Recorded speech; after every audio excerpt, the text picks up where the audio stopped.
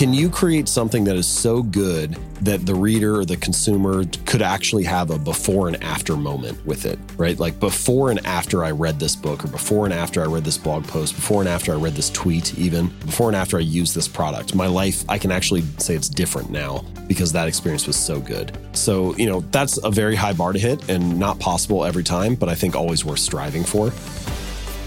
I'm Jay Clouse, and that was author James Clear on my show Creative Elements, where we speak to some of the most successful creators on the planet to learn how they earn a living from their art and creativity.